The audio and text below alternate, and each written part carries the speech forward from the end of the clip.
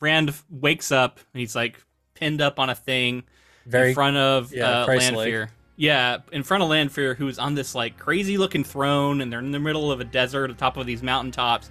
She's wearing this insane dress. Yeah, it's awesome. She looks so fucking cool, and she's like talking to him, and like his whole thing from Moraine, it's like, don't listen to her. She's, gonna mess with your mind and all this stuff. And I'm like, I'm gonna listen to anything this woman's saying to me right now. Like, all my defenses are gone. I'm just like, holy shit.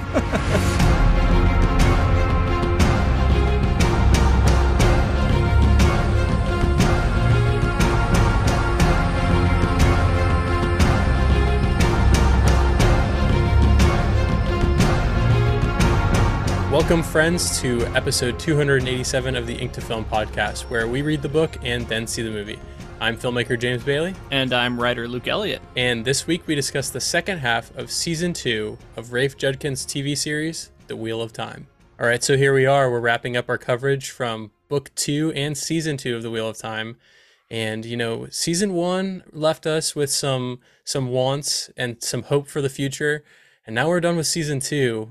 How are you feeling about this, Luke? I am overall happier than I was at the end of season 1. Sure, the show continues to have some stuff that makes me raise my eyebrows. Some wonky stuff every now and then. Every now and then can get a little cheesy. But overall, I think this is the right direction. It's an improvement.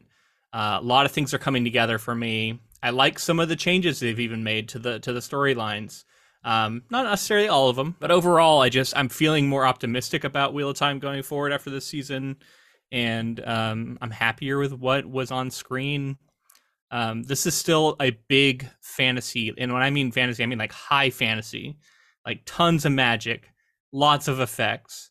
This is the kind of stuff that people who, got into Game of Thrones who weren't fantasy fans, I think this is what they were a little bit worried about. I don't know if it's ever going to appeal to those people, right? The people who are like fantasy curious, but not willing to commit to the big fantasy stuff.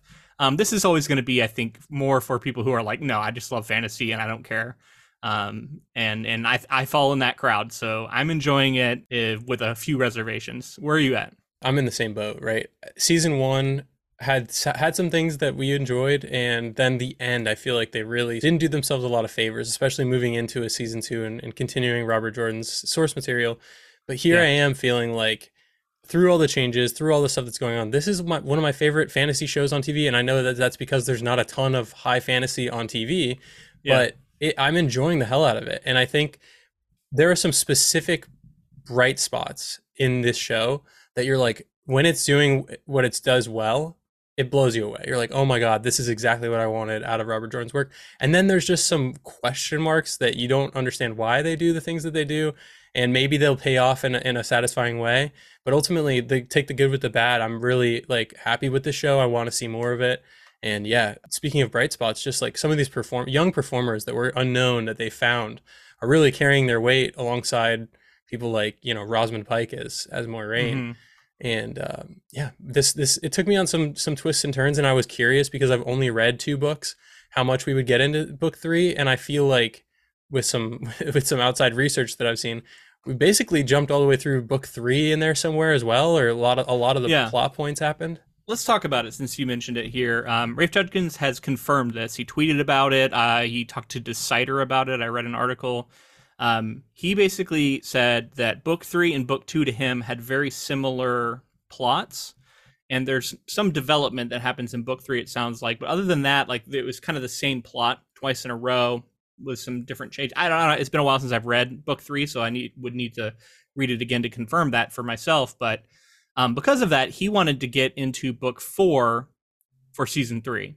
In order to do that, he needed to make sure everybody was ready for a lot of the stuff that's going to be in book 4, The Shadow Rising, which I think is a lot of people's favorite book. I know it's up there for me. It's been a while again since I've read the series. I remember being really fond of that one. That's awesome. And we're prepping for that, it feels like. And because of that, like, yes, stuff still feels rushed to me. That was going to be a big point for me is it does feel like we're flying by major moments, and specifically too, like, just the moments that let you live with the characters and live in the world a little bit because it's so breakneck. And I think I've caught on to this more as I've read more of Jordan's work. and I'm seeing how the pacing of the show, I'm definitely starting to pick up on like, oh man, we're flying through this, and I know it's because they want to get into the meat of it because Yeah. that's what kind of makes this world unique. And you're going to have to continue to do that and keep the pace high if you know if you set yourself up for success and say this is as popular and as successful a show as we ever could have dreamed, you're probably still going to only have 8 or 9 seasons at most before everybody's kind of aged out of their roles and it's just taking too long. And, in that ideal scenario, you want to be wrapping up the final book by that season, which means you're going to have to start tackling 2 of these massive tomes a season approximately. And, honestly, even at the pace we're moving right now, it's going to be tough to get there.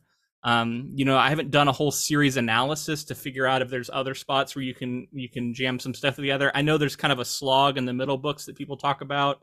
I assume that means that there's some of that stuff that can get condensed. But that's all a challenge for Rafe Judkins, and I see him working towards that. And some of that is leading to, I think, some frustrations in like book purists. But yeah, I think just what he's doing right now in this current season was more in line with what I would have wanted and expected than, like, say, the first season, where there were some outside things going on, obviously, that exacerbated problems, but it just wasn't handled as elegantly as I think he did here. This was ramping up, and I think season one did this as well. Like each episode I was enjoying more, I was getting more invested. They were doing bigger effects, like larger showcases of what this world is going to be like. And getting here to the end, it did that again. Felt like episodes were getting better and better and better. And then nearing the end here, we can get into some of the specifics, but it did feel like they took kind of and maybe this has to do with jamming those books together, but it felt like very clean and organized, and it came together very neatly in a way I didn't expect because it's unlike the book, Yeah. at least in The Great Hunt. The final episode or two left me wanting a little bit more, but overall, and I think that comes down to my imagination of what this book could have been Yeah. nearing the end. But for what it is, high fantasy show on an Amazon budget, I'm pretty blown away. And all I want is to get more now. I'm like, give me season 3. I want to read book 3. I want to read book 4. I'm ready. Let's Yeah. jump into some more. I think we'll have to do a book 3 in 2024, just as kind of a standalone coverage. That way we're ready for season 3 in 2025, which seems the likely release date. And that point we would read a book 4. I think there's a lot of great newcomers that I want to highlight here in this season. We got Elaine Tricon for the first time, portrayed by Sierra Coveney. I'm not sure if that's how you pronounce the first name, but I thought she was good. She's a major character going forward. I don't think it's a spoiler to say. I like to see her getting involved in things here early. You've touched on, even in our coverage of The Great Hunt, how it still kind of feels like the Rand show. And it takes a little while in these early books for Robert Jordan to truly embrace this big ensemble cast and start to make it feel like it's a shared story and not as much like Rand's story with some other people who are also in it, which it kind of feels like early on here. And I think the show is doing well to like not have that be the case at all. As much as like he's the Dragon Reborn, we're making sure everybody else is getting involved and having important stories. You mentioned in our first part of this season 2 coverage how Sierra Coveney, who plays Elaine Tricon, kind of fits exactly what you were imagining. And the more I saw of her and the more I saw her come into that role nearing the end of the season, I was like, this is Elaine to me now. I really feel like this is Elaine. And Kai, while maybe she didn't have a ton to do, Kai Alexander as Min, it does feel like she has the chops to be like an important character going forward. Like she definitely, I mean, specifically some of the stuff she has with Matt, I felt was pretty intense scenes, and they worked well with each other. Yeah, totally. And a couple more to shout out. We had the return of Alvaro Morte as Logain. And Logain, I think his performance is like a standout here. Like he doesn't get a ton of screen time, but man, is he captivating every time he's on screen. I kind of realized that this time around, every time we visit in with him and he has this mad look and the way he always seems to know something and kind of have this dark presence. I don't know. I really like what he's doing. To me, he's one of the standouts. I expected him to have a much diminished role after the first season, and I thought maybe some of the stuff that goes on with him was going to be book two material, like stuff with Logain. I knew he would be somewhat important because he seemed like the first false dragon we saw. But yeah, I think they're finding places to put this actor because he's so good as Logain, and he's sort of Yeah. like I mean, he is one of I those mean, and actors that Logain was kind of gone from book two, right? Like, I don't remember much Logain at all. yeah, I Maybe he don't was think there mentioned. I think was. he was mentioned being studied or something, but like we didn't get any. I don't think we got any scenes with him. So I think this is also Rafe Judkins being like, I'm going to keep this character present because he might become more Yeah. important later on. Well, and it does make me think that maybe in book three there's some stuff going on with Logain as well. I don't remember. We'd have to. We'll get into that one day. But really, I'm working my way up to talking about Nakasha O'Keefe, who, admittedly, I was more on the fence about early. I think the Celine sort of play acting was okay. It was a little kind of odd at first. It took me a little bit to come fully on board, but once she embraced being Lanfear and embraced just how like over the top and dominatrixy she was. She really was, yeah. Some of the dream sequences, I was just taken with this performance. This is probably my standout of the season. Absolutely love her, and I'm so glad.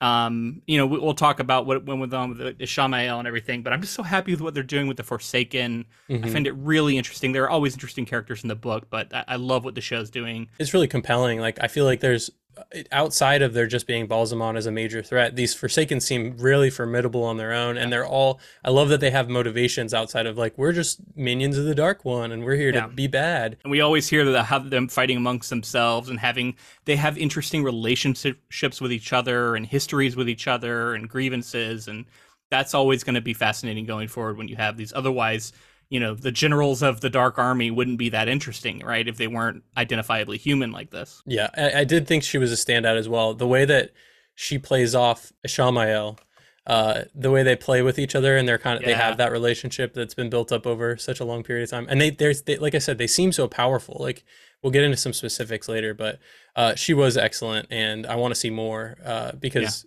I think we Oh, will I'll, see more. I'll be talking about her more as we get to her specific moments. So you mentioned your standout. That was your standout for the season. I'm gonna say I thought my standout for the season was gonna be Zoe Robbins, who was Nynaeve. Through the first half, I was like, wow, just blown away with what she's being given for material, and I actually felt like she was handling it well. And I like Nynaeve as a character, very like defiant and strong-willed on her own. And sometimes maybe that leads her down the wrong path, but I love that character.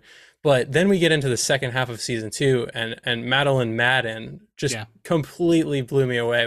I thought she was a good actor. I thought that she was a good casting for Egwene. She was doing the innocent thing very well. But then we get her into this material, and I was like, this is like Emmy Award worthy. You know what I mean? Like this was really really I'm pretty sure powerful this stuff. show is way too fantasy to get any Emmy considerations, but Not yet. Wait not till to say yeah. it wasn't deserved because I agree she was great. Yeah, and the She material's so heavy, and there's it's yeah. like the defiance with the trauma. It's pretty incredible stuff. We'll circle back to this because I like some of the changes that were implemented with that storyline too. Yeah, she was one of the standouts of our original cast, I would say, who's especially someone who hasn't had much of a chance to shine and finally got one. I totally agree with that. Yeah.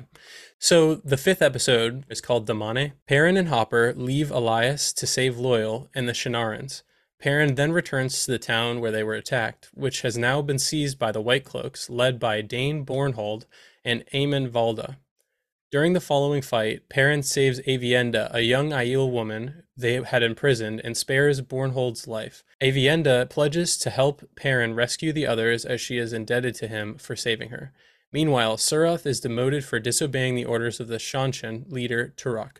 However, Ishamael gains his favor by delivering him the Horn of Valir. Later, Suroth receives Nynaeve, Elaine, and Egwene as Damane from Leandrin, who acts on Ishamael's orders. However, Elaine and Nynaeve manage to escape and are taken in by Rima and Aes Sedai hiding in Falm. Egwene is leashed and presented to Turok by Suroth.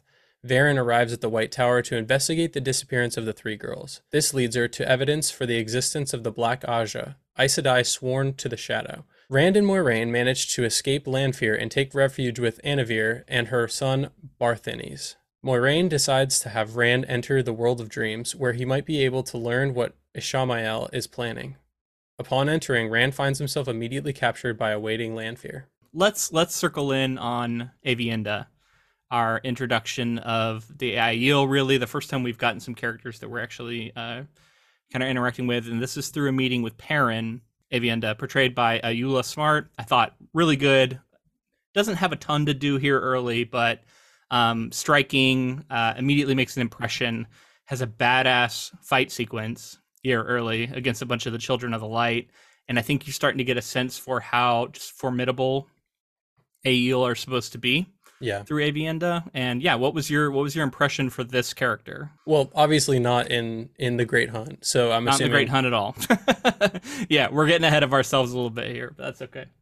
I thought it was cool. I don't know that Perrin had a ton to do outside of whatever Rand was up to in the Great Hunt. So it's cool to see. And again, I'm torn, and I think I like to see our trio of Taviran together in the book. And like I said before, I'm worried that as their stories get bigger and bigger, we might not see them together all that often, because that's how these fantasy stories tend to go. Is they split up a lot of these people and they have their own paths. And then when they do come back together, it's these monumental things that are near the end of books. I don't know that that's how this will go, but I do worry about that. And splitting them up in this show like that, it's so good for highlighting their individual stories. So Perrin gets to actually jump into the Elias stuff and have his own path with these Aiel women. I miss seeing our main cast together. But just talking about this stuff with Perrin, I like that Perrin saves her, because that makes sense to me as Perrin. Like he would go out of his way to save somebody, even though they're potentially dangerous. She talks about this concept of tow and how she has tow now that she owes him like a life debt. Mm-hmm. Yeah, they're extremely formidable too. Like I feel that like they're basically the best warriors in the show. That hasn't been out and out stated, but it's pretty obvious to me from the book and from the show at this point. And it's one of those. It's like it's it's subjective, right? Because it's like you got sword masters, you got all these blade masters, you got Lan, who's clearly very good. Then you have Aiel, and it's like, not all Aiel are created equal. Obviously, they're all really good fighters, but even among them, you're going to have some who are better than others. But in a straight up one-on-one fight, who would win? It can be fun to debate sometimes. Yeah. But Aiel, betting on Aiel is probably a pretty safe bet in most circumstances. I just can't. She takes out like 20 white cloaks right here, so I assume that like maybe she's like an elite member for them, but. We keep hearing about these Aiel wars too, and I'm like, so somebody fought battlefields full of these women, and it's like, they seem pretty formidable. Yeah, we get the Damane, we get Lady Suroth here. She was introduced earlier, but we get a little more of her as the betrayal by Leandrin plays out, and we see Egwene getting leashed. It's just as horrific as you would have imagined, and seeing it, and they played it up too in the show. There's no question about it. It is horrible, and the stuff that goes on, but just the setup of it, right? Egwene has no idea what this stuff is, right? She's just like immediately leashed, and then she's like coming to realize how bad this can be. And we hear of like a blue Aes Sedai in the other room, who we come to find out didn't last very long. Yeah, it was a sitter. And she's which is like a leader of the Aja. I don't know if you remember that detail. Yeah. And so when we first get in there, she's just like repeatedly chanting something. And that makes you think like, oh my God, they've broken this person. And so that's what Egwene is facing down, is like a sitter of the Aes Sedai, something that they couldn't even stand up against. And it is terrible. It is like unbelievably scary. The chain thing that the Adam that they put on, like sort of turning into armor, is pretty crazy. And then the effects that they use for like the means of torture and the way that it's affecting them is like this vibrating, crazy. Yeah, like I don't even know what to describe it as other than that. There's like this crazy vibration that seems like they're just like being torn apart from the inside or something. I like it better than the like idea of getting hit with a switch 100 times or 1,000 times or whatever is kind of described in the book. I think this visually works a little better. Yeah. I continue to be very impressed with the look of the Shanshan in this show. Like, I'm amazed at what they're able to do with these costumes, these masks, the way that they're shaving their heads and these long nails, and like maybe they're a little excessive with the sound effects sometimes when they're waving them around, but like it's yeah, exactly. It gets a little too much. No, but I agree with it you. It's just so looks cool. Yeah, if you're gonna Yeah, make a fantasy show and you're gonna have a culture and a people like this, if you can put this level of production value into it, it adds so much to the show. Because even in the times when I'm like, oh, it looks a little hokey or this person's not working for me, everything else in the scene is working. The production design looks amazing. This looks like they spent so much money on this, the costuming, and it's really well realized. Like you said, the details of like even like the scars on the Suroth's faces that they have, and then sometimes they paint the over it. Soldom, you mean? The Soldom, yeah, sorry. Yeah, yeah. And then like these like beetle back things that they have that sort of protrude out of their back of their neck. Like it just looks very striking. Yeah, it's in like a lot of their just like standard clothes, and then it's also reflected in the armor. It's like this insectoid look Yeah. that they're all, and that's from the book, but like the way they've realized that on screen, I think is pretty incredible. And I got to shout out their entire design team for Yeah. doing this, because It it's could have it's looked so striking every hokey. time. Yeah, it could have looked It so could've. bad, right? If you try to just imagine people who are wearing like insect styled armor, could Yeah. have looked like a Beetleborg, you know? They could have been running around looking like Power Rangers or something, but instead they look really cool and it looks like a culture that's been well realized. Yeah, As totally. terrible as they are, I do want to mention again, like I thought maybe there would be some redeeming qualities for like most of the cultures, but this like seeing the slavery angle to this, I can't even imagine later in this story of rooting for anyone who's Shanshan. Now, granted, I'm sure that there are some offshoots that like don't agree with these, are extremists maybe, but it seems like they're coming from the Empress, so it's from the top. At this point, we haven't been given any reason to like any Shanshan characters, really. No, but they did have an Yeah. interesting relationship. It's almost like an honor. She feels that Egwene should be honored, but it's like Rena, yeah. totally not. It's I love that, because it's like the psychology of a true believer, and this is how this person Rena is able to sell this system of slavery to herself. And one of the ways clearly that she's able to do that is this idea of like, I want a Damane who has bought into this system and who we can have this relationship and you can respect me as your soul dom. And like the problem is, to buy into any of that, you have to accept a completely dehumanizing proposition that Egwene is unwilling to accept. And I liked how much she pushed up against it, even despite just how much she's being punished for it, and she can't drink the water and just like all that. I think we get into some of that next episode, but like, yeah, it's really tough on her, but I love that she's showing a lot of strength here, and I think this is like a really good character building moment for Egwene going forward. And I mentioned in the last episode, like she's a changed person after this. Like Yeah. the trauma and all, like she can't be that innocent person from Two Rivers any longer that is so excited to. I mean, she probably will still be excited to learn in the White Tower, but she was just this young girl that went to the White Tower to start to become like an Aes Sedai, and then for her to then be pulled into all of this, like she's a changed person after this, and like I said, I hope she can find some way to cope with it, because I feel like it's just pure trauma for the rest of this character's life. Yeah, I mean, we'll see. Let's circle back to where Leandrin actually makes the sort of betrayal, reveals she's Black Ajah, and passes them over to Lady Suroth. It seems like there's this like bickering moment where Suroth is saying like, you'll be leashed too one day, and then Leandrin's like, I'm gonna kill you one day. Mm-hmm. Even though we both serve the same master, they're like not happy with each other.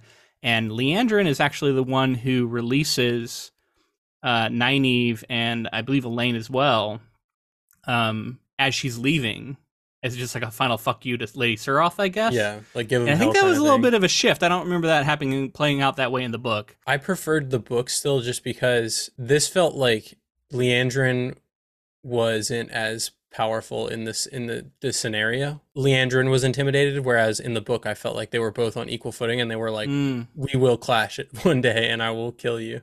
And I can obviously see like a Leandrin outliving a character like this.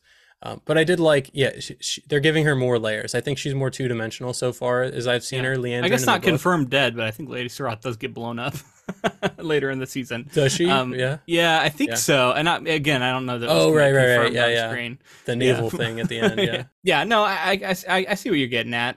But I think they're maybe making Leandrin again. I'm getting the sense that they're combining her with a couple other characters, at least one other character so far. And because of that, I think they're making this version of Leandrin a little more complex, maybe, than the Yeah. version of Leandrin we get in the book. Well, she definitely is. That's what I was saying. Like she's more well realized. She's a three-dimensional character in my opinion, whereas the book so far, as I've seen her, feels a little more two-dimensional. With her Yeah, motivations being added in, and then some of the stuff that we get with Lanfear here in this season that yeah. like will propel her forward. And then yeah, just moments of being like, yeah, I'm evil and everything, but I'm gonna release you. And as on my way out of here, like that adds complexity to a character. Like where are her motivations if she was asked to deliver these people to the Shanshan, but then also is like, not fully complying. So I got to bring up one of my frequent harps or complaints that I do bring up on the show from time to time, and it rears its ugly head here again. And this is not going to be the last time we're going to see it, even in these episodes. But Nynaeve and Elaine get like shoulder checked into a wall, Oh yeah, and they both do. of them are knocked unconscious By a warder, just like by a yeah, warder. And then we transition to another scene where they're waking up and fine, yeah. and they're finding out they're in a different place. And this is like one of the weirdest TV sins that just continues to happen all the time. It's like, why are TV writers are like incapable of just having a character get taken somewhere else? They have to knock them unconscious and have the moment where they wake up and don't recognize their surroundings and then are fine every freaking time. They never suffer any lingering consequences for being knocked unconscious. Is it just meant to be a thing to save time because they're like this conversation that they would have to go along with it? Or We're it's a gonna cut that and transition we're gonna thing. It's knock like them we out. can't just have them taken somewhere else. We have to make it more interesting and more dangerous. So we're having them knocked unconscious. There's a lot of like, I'm thinking back to like Egwene and Elaine like waking up uh in the thing with Nynaeve, and then Oh yeah, here they we get knocked out by Leandrin and then they wake up in the ways. You're right. Yep, and then Even there, they've been knocked unconscious like 3 times already just in the last few days, and it's gonna happen more. it's just like knocking people in the head too, like smashing Yeah. people. Oh, It's yeah. like you think they would like be like It's like bonk, sometimes you're unconscious. Yeah, it's pretty funny, and I think it's one of those things that like you have to do away with that. That's terrible. Yeah.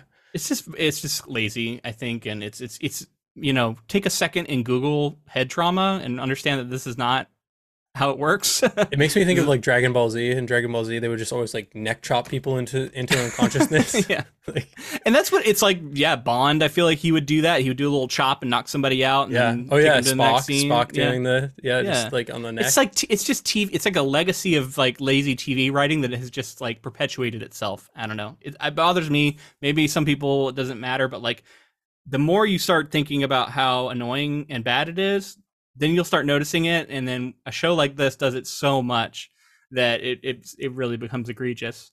But I'll stop harping on it. I will say I liked Rima. I like this yellow Aes Sedai and her warder. And Oh, this yeah. plays out a little differently, but we get some cool lore. We get to witness another Ajah, which we've talked about how we haven't seen a lot of the other ones very much. We get to see her talking with Nynaeve and Elaine. And she's a yellow Ajah too, which Yep. we specifically haven't seen a yellow Ajah who's like been a relevant character yet. Yeah. Some of these Aes Sedai have died to get this Adam, so that they can possibly use it to free some of the other Aes Sedai and the other channelers that have been taken captive. It adds a lot of baggage. It adds a lot of like history to like this whole scenario they're going into, and the fact Yeah. that they have like Aes Sedai like planted in other areas to kind of investigate and keep tabs on other goings on is cool. I liked seeing it. Yeah, and we're going to set up something, continued in the next episode. One other thing to set up is that Moiraine has devised a plan with Rand where she wants him to go to sleep because she knows that Lanfear is sort of the master of this dream world. And this is all kind of stuff we haven't gotten a lot of in so far in the books. We've had some important dreams, but I don't know that we've heard the dream world being discussed. No, this was new to me. Yeah. It is such an important part of the series, but I was wondering if they were going to be like do it on the show because again, it's like a dream world. How interesting is that? Yeah. But I like the way they're handling it so far. And Rand agrees to this and goes to sleep, and he wakes up in the dream world facing Lanfear. And Moiraine says too that if you die in the dream world, you'll die in real life. So that's kind of that's pretty huge going forward. And there's so many worlds. They have like this like portal world with alternate dimensions, and they have this dream world now, the ways, like so many different like There's fewer worlds in the show so far, but yeah, in the actual like book series, there are a lot of different realities and alternate worlds, and yeah, And there's a it's lot of and that you can stuff. use the dream world we see in a little bit to like communicate with people. I'm like, holy shit, that's powerful on its own. That's, to be able to Yeah, get messages to somebody almost instantaneously. But what Moiraine wanted Rand to go to sleep. She should have just knocked his head across like a give big him a little block whack in wall the or back of the something. head. I'd be right asleep in the dream world. So, episode 6 is called Eyes Without Pity. In Falm, Rena, a Suldam, tries to break Egwene and makes her understand that she is nothing but a Damane, a magic user who needs to be leashed and controlled by Suldam through the Adam, a caller used to control Damane. Rena demonstrates to Egwene how Suldam controlled Damane and slowly breaks her through physical and psychological torture. Meanwhile, Nynaeve and Elaine ride with Rima and Falm, and they try to open an Adam to rescue Egwene. Unfortunately, Nynaeve channels too much during their attempts, alerting the Shanshan, who come for them. Rima fights the Shanshan to protect Elaine and Nynaeve, but is captured as a Damane. In the dream world, Lanfear tries to convince Rand to join her by promising to protect him from Ashamael and showing him that Egwene is in Falm. She also tells Rand that she will kill Moiraine if she sees them together. At the same time, Matt and Min arrive in Kyrian, and Rand and Matt meet in the Foregate and catch up on their adventures. Rand tells Matt that Egwene has been captured in Falm. However, Min warns Matt that Ishamael intends for him to go to Falm with Rand, where he may try to kill Rand.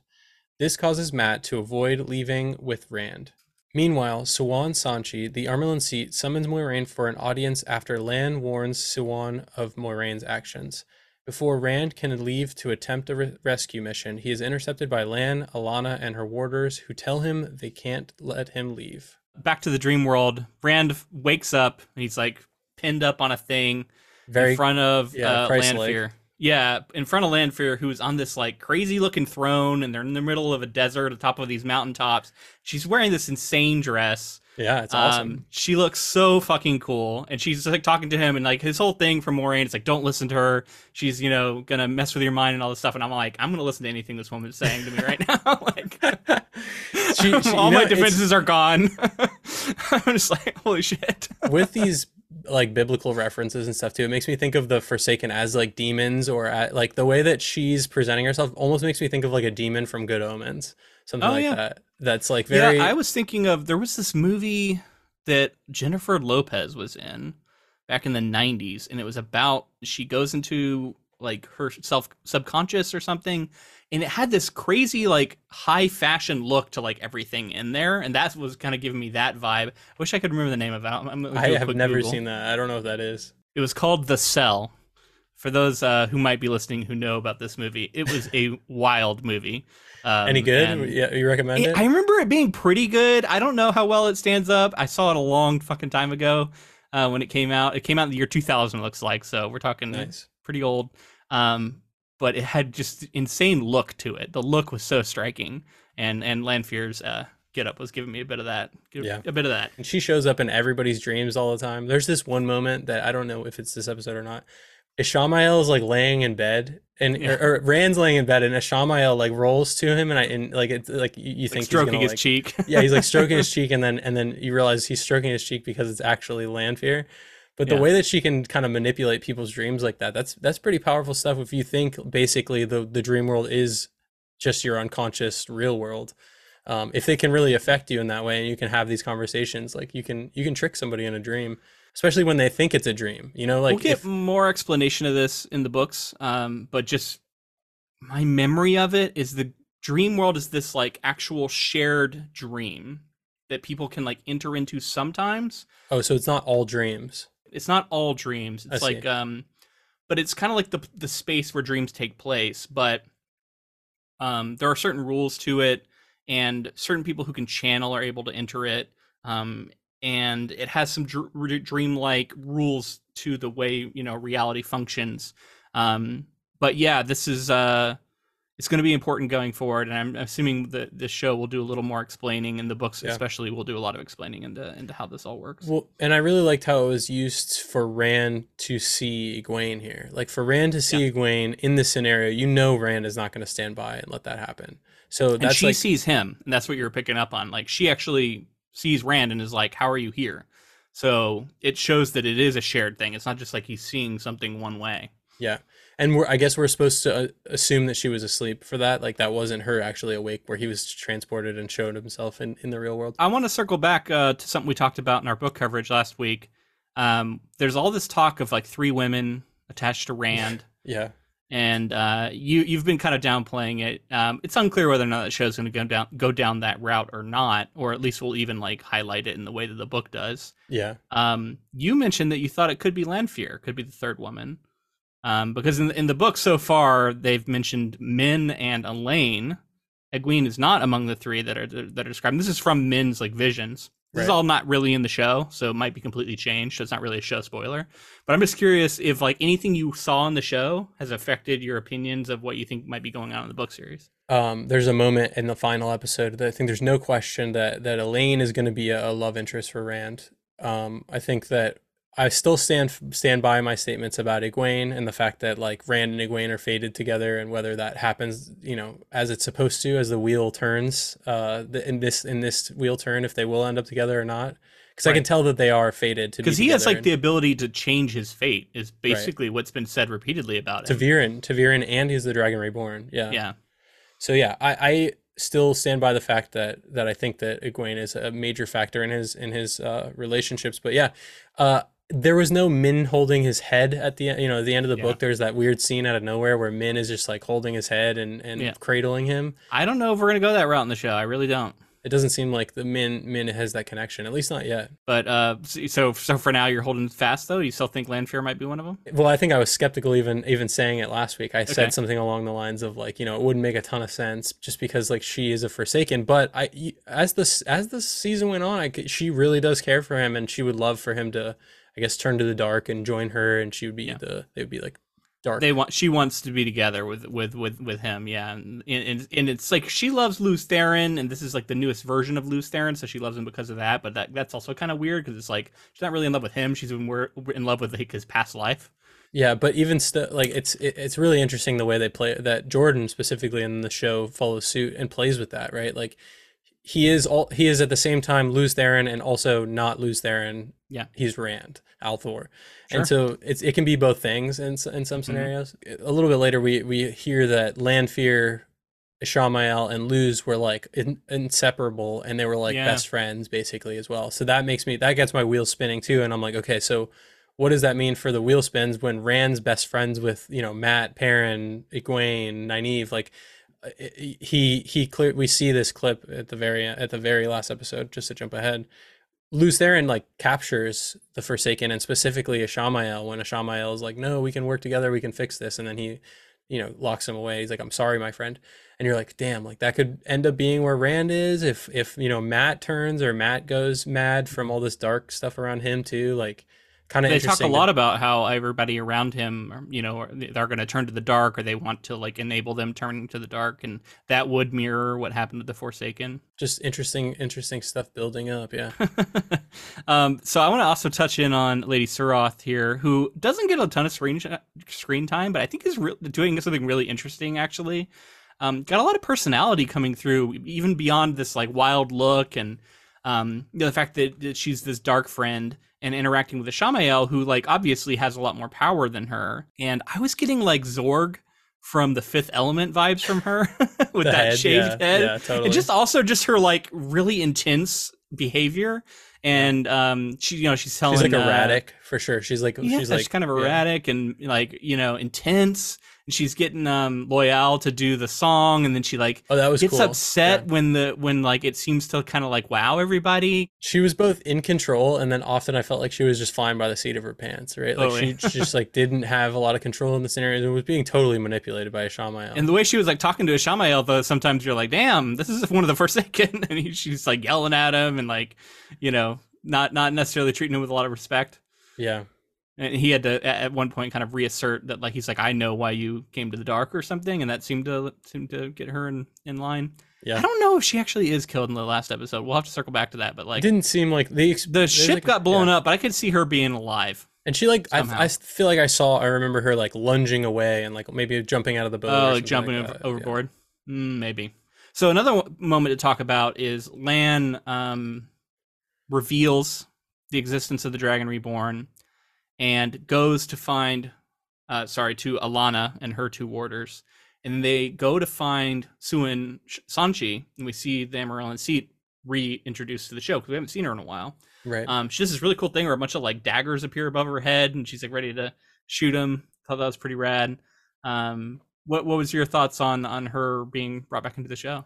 Well, we haven't seen like a lot of her. We haven't seen any like feats of power from her. So I was a little worried that she would be this like she's like a figurehead that might not be as powerful as some of the other Aes Sedai that are out there. And that as far as I can tell, that's not the case. She seems like she's really formidable on her own, and like that knife moment was cool for that. Yeah, I was happy that she came back. She has a lot of like gravitas and weight as a character, Yeah. especially her history with Moiraine that we get into a little bit, and yeah, getting into the next episode, there's like the whole the meeting that happens. So I was happy, and I kind Yeah. of felt like Setting that up here. her being reintroduced had a lot of like implications for like what else could happen in the season. And this is Yeah. again, none of this happens in the Great Hunt, so maybe book 3 stuff. Back in Falme, I think we see this is the moment where Nynaeve does the channeling. The little bit of channeling we've actually seen from her like at all this season, and it's unfortunately draws people to come leash this Yeah. Aes Sedai, and we see her do battle with them in the streets, and her warder gets killed.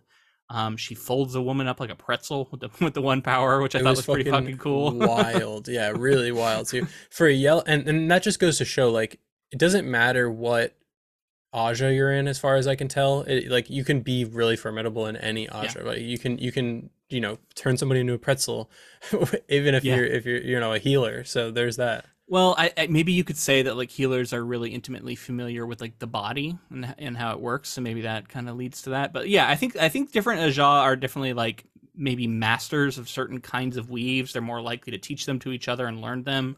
Mm-hmm. But yeah, anybody can, if you have the one power, you could learn these different weaves. And again, another. Yeah, I think you're right. I think they are all formidable in their own ways. Yeah, and this is another moment too. Like we're already seeing how tortured Egwene is, and how it's brutal. This is like it's starting to ramp up in these episodes where we're seeing like her at one point she's like hung up on a wall and like choking, and like that was horrific stuff. And then we see this Aes Sedai sacrifices herself for Nynaeve and Elaine so that they can carry on the mission. And so they go out, they fight against all these Shanshan, and she gets collared, and that moment of her getting collared hit me like a ton of bricks. It was great. I was like, because she talks about like all the sisters that they lost to get the Adam, so she understands the gravity of all of this situation. She still goes out and she sacrifices herself. And the sad thing is, I didn't see her get released through the whole rest of the season. Yeah, no, we don't see that. Hopefully next season we'll see. Yeah, I hope we follow up on that. In theory, she's still alive. We haven't seen her again. Yeah. So in theory, she's still out there somewhere and can be rescued. Yeah, there's a lot of this Rena stuff where she's again like a lot of this like trying to convince Egwene of the righteousness of their position and the Shanshan way of the world, and it's not going well, and she's definitely torturing Egwene. Difficult to watch at times. Not like it's like gory or anything, but it's just like troubling conceptually. It was rough for sure. And the only thing that I would say about it is the level of defiance and like how resilient Egwene is through all of it is pretty like telling of the character of her character. Yeah. If that makes sense. Like she has like a deep well. They couldn't break her. That's my point. Yeah. They couldn't break her, Yeah, and I like that she defied the whole way through. And that's one of the reasons I wanted to say that I like how a lot of this stuff is being translated. I thought this was going to be a compelling storyline in the book, but difficult, I think, to get right. And I think, Rafe looked at this and honestly saw more of an opportunity to lean into character growth for Egwene than even the book necessarily does. I think some of it is left implied, but he wanted to put it on screen, and like we see more of Egwene pushing back and being unwilling to break and bend to this, despite what's being done to her. And this whole plot line, I think, plays out to that effect, and I think is one of the more impressive moments of adaptation I've seen so far from the show. I mean, it's really compelling stuff, and like I said, like she at one point says something like "I'll kill you" or something like that to her captor, and you Yeah. know she means it, and you know she's going to. Like it's only a matter of time. And one more thing to talk about before we leave this episode is Matt reuniting with Rand just in the streets of Kyrien. And he agrees. He says, "Yeah, I'm going to leave with you." But then he's talked out of it by Min, who says, "You're going to stab him." She's like, "Seen it." Because of that, he chooses not to go with Rand. And he's like sort of tortured about it. He's like, "I would never do that. Why did she see that, see that vision?" And chooses not to go with Rand, who is then instead confronted by Lan and brought to see the Amarillan, which sets up our next episode well. So episode 7 is called Deus Damar. Matt is abducted from Kyrien by Lanfear and brought to Ishamael in Falm, who gives him a tea that shows him visions of himself as a murderer. Nynaeve and Elaine manage to use the Adam to take a Suldam captive after learning from Loyal that only Suldams can approach the kennels where Egwene is held. Perrin and Aviendha meet up with 2 other Aiel warriors, Bane and Shaiad, who join them in their journey to Falm. In Kyrien, Rand is brought to Swan Sanchi, who takes him captive, intending to use him as a weapon against the Dark One. Barthanes is revealed to be a dark friend and tasked by Leandrin with killing Moiraine, but Anivir uncovers the plot and locks him in a cell. Lan learns from Logain that Ishamael didn't steal Moiraine but shielded her. Rand persuades Lanfear to help him to get to Falm, and she assaults the Foregate to distract Siwan, allowing Moiraine and Lan to escape with Rand, who uses the One Power to cut the shield around Moiraine, allowing her to channel again. Siwan finds them as they are about to leave Kyrien through a waygate, but she is ambushed by Lanfear, who easily defeats her and opens the gate, allowing Rand, Moiraine, and Lan to leave for Falm. A lot to like here. I also thought it was interesting that we bring back a scene that sort of happens at the beginning of book 2, where Rand actually meets Siwan for the first time, and we instead move it here, although it then plays out pretty differently. But I also was excited when I heard about Cat Crosses the Courtyard. Oh yeah, I was going to talk about that. I was going to talk about that. So the forms, we talked about it last week, specific to Wheel of Time. So Wheel of Time fans, I'm sure, found that to be really fun. And cool, because this is like that land scene that we were missing. I feel like almost he didn't actually train him in any way, but he mentioned, "Oh, you are training the sword forms." And there's like, maybe I would love to see a scene in season 3 where Lan makes good on that training stuff at the beginning of book 2. Yeah, we might still get it at some point. We do get him sort of coaching him on how to talk to the Amarillan and stuff, and she recognizes like, "Oh, Lan has taught you well or told you what to say." Yeah, it's cool. All this stuff that goes on here. Last episode and this episode, I'll just say, were my favorite episodes of the season. They really built up to some really powerful scenes. The end of this episode is wild with the Swan and Moiraine connection. Yeah, so this is all set up here. We haven't gotten this in the books at all. And my memory of it is, if this occurs at all, it's quite different. It's been a long time since I've read it, so I need to read it again. But yeah, we set up this dynamic where it's like Siwan says, like, what we should have done according to Tower law is cage you, Randall Thor, cage you, the Dragon Reborn, and you should have been a weapon for us, not a general. You're just a sort of weapon, and only used at the behest of the Tower, because you're too dangerous to be allowed to roam free. And Moiraine originally was supposed to be teaching you, but she seems dissatisfied with what Moiraine has done and says, like, I guess we're going to go with the original plan, which to me kind of came out of nowhere. I didn't think that's where we were going with this. It didn't seem right for Siwan. Yeah. I'm a little unconvinced by this storyline. Yeah, and I think that the conflict they have at the end of the episode left me feeling like, in some way, after she compels Moiraine to like close the gate, which was super fucked up, and reminded me of the stuff that was Moiraine saying that she was going to compel Lan to go join another Aes Sedai if she was to go away. So the compelling stuff is super fucked up. It's really, and it goes back to the Soldam and their whole thing, taking away someone's free will and using the power to do it. Yeah, it's not right to use the power to do that.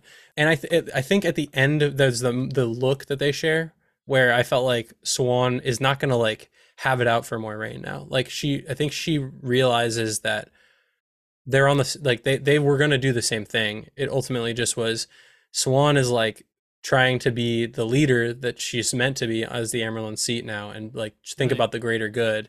And Moiraine is still willing to just like throw all her chips on the Dragon Reborn. I didn't get as like positive a feel from that look.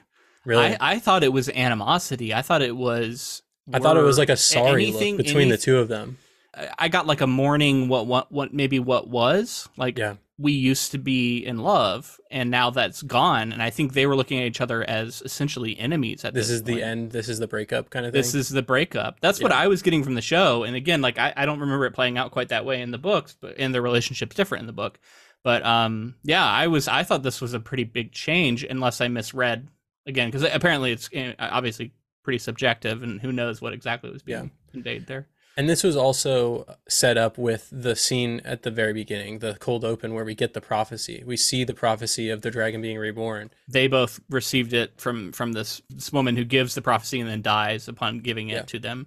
Yeah. So that set them down this path for 20 years, and they've been on each other's side, but in different capacities. And then it leads us all the way to this, where the dragon Yeah. is here, and he's like grappling with his powers, and we gotta try to keep him safe until he comes into his own. We got to talk a little bit more about Alana and her warders, because I think they've been doing something kind of quietly that's pretty interesting here, and it does set up a moment in the next episode that I do think lands pretty well.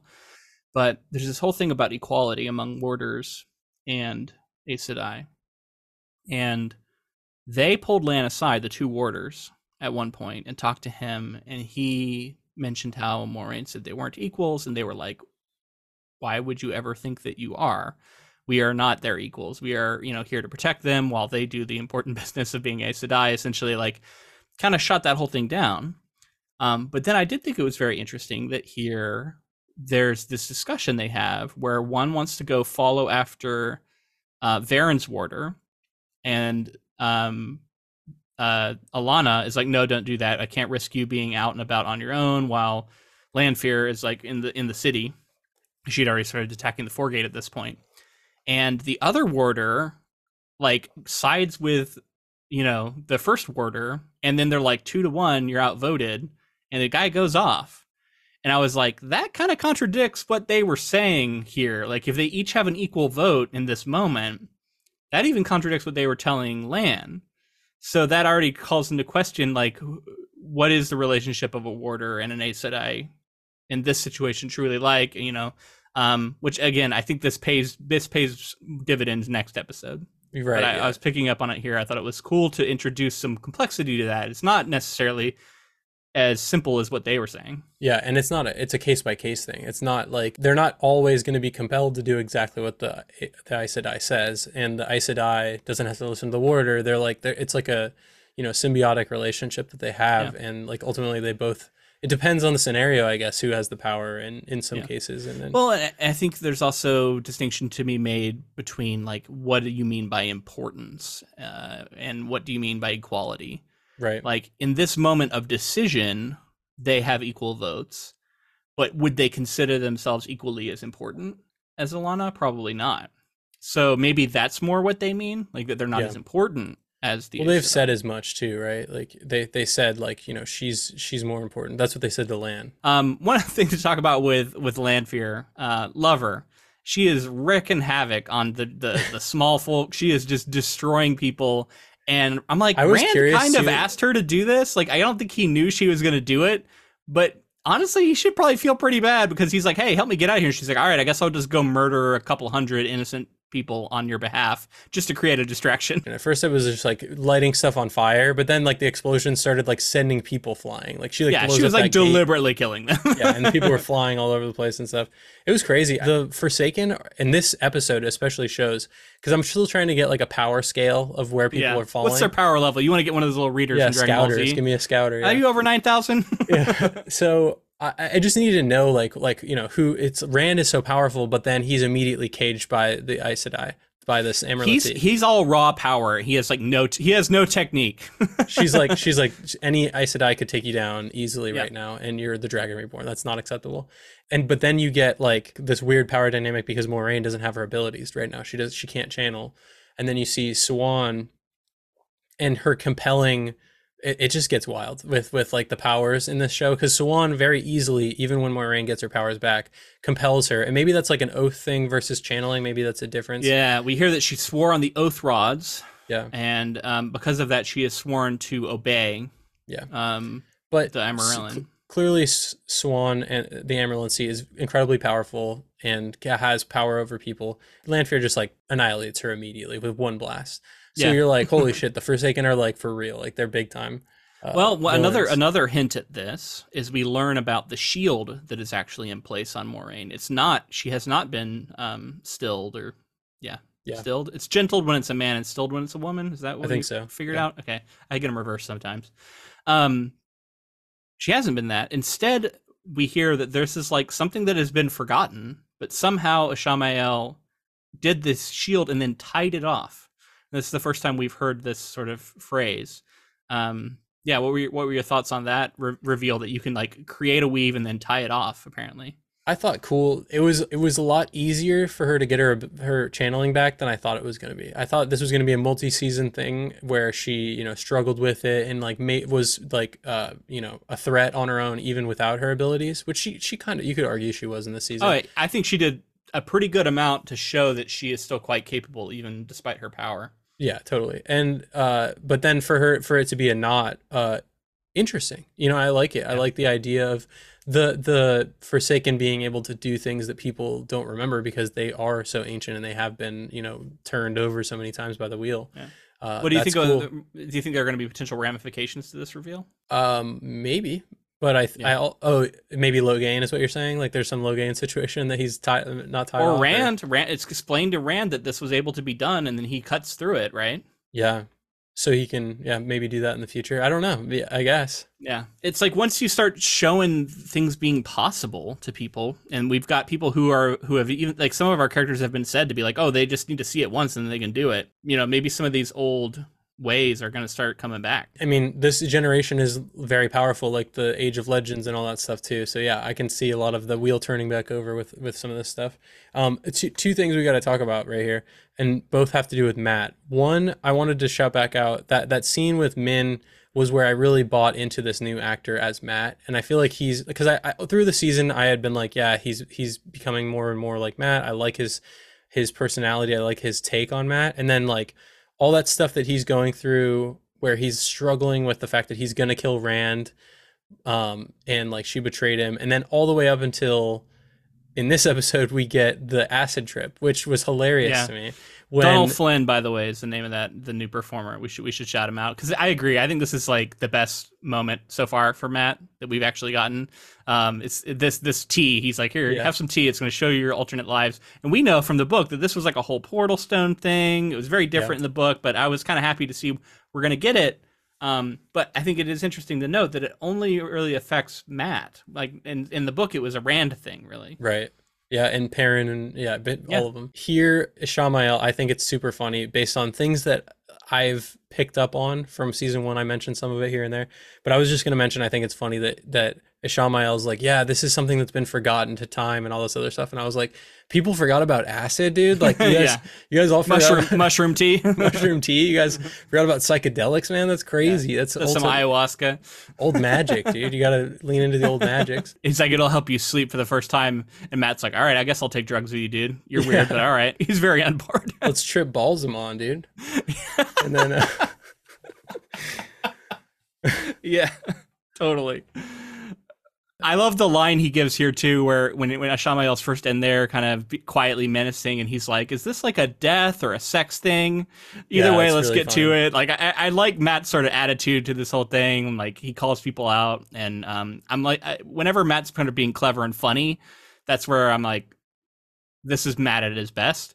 Yeah. And I love that we're starting to get some of that here. Speaking of that sequence, what a weird moment where he like walks over to the mirror and he's seeing his mother like saying you're just like him, and then he's like seeing all these different versions where he's like hanging. Like there's a very important moment where he's like hanging from a rope, and then we see him stabbing Rand, I think, in one of the moments, and we see him do like I think stabbing some of his other friends. A lot of these like alternate versions of himself are traitors, which we talked about a little bit in the book. But then there's a moment where like his mother becomes him, and then he becomes his mother, and then he yells at her, "You're going to be just like him," and then they both turn back into himself, and then they scream at each other. Yeah, it's funny. It's really real good. weird. It looked good too. Like it looked visually Yeah. like it didn't look as hokey as it could have. It looked pretty cool. It was pretty cool. It was very drug trippy at the end there, and like went bad on him. When he looks at his hands and his hands are rippling, I'm like, yeah, he's just Oh, yeah. on acid or mushrooms or something. Like I don't know what to tell you. So I also found it really wild that at the end here, Lanfear for one said, "I'll kill Moiraine next time I see her when you with her."